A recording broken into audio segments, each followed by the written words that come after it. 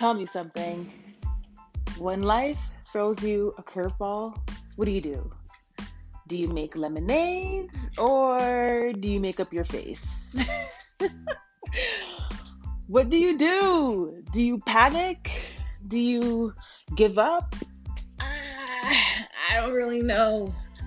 I try not to give up, at least on my end. I try to think rational. I try to calm down and figure out what can I do to make things a little bit better. Well, on this podcast that I'm creating right now, called Life According to Sam, that's me.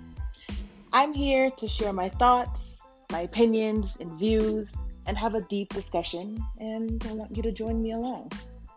Welcome.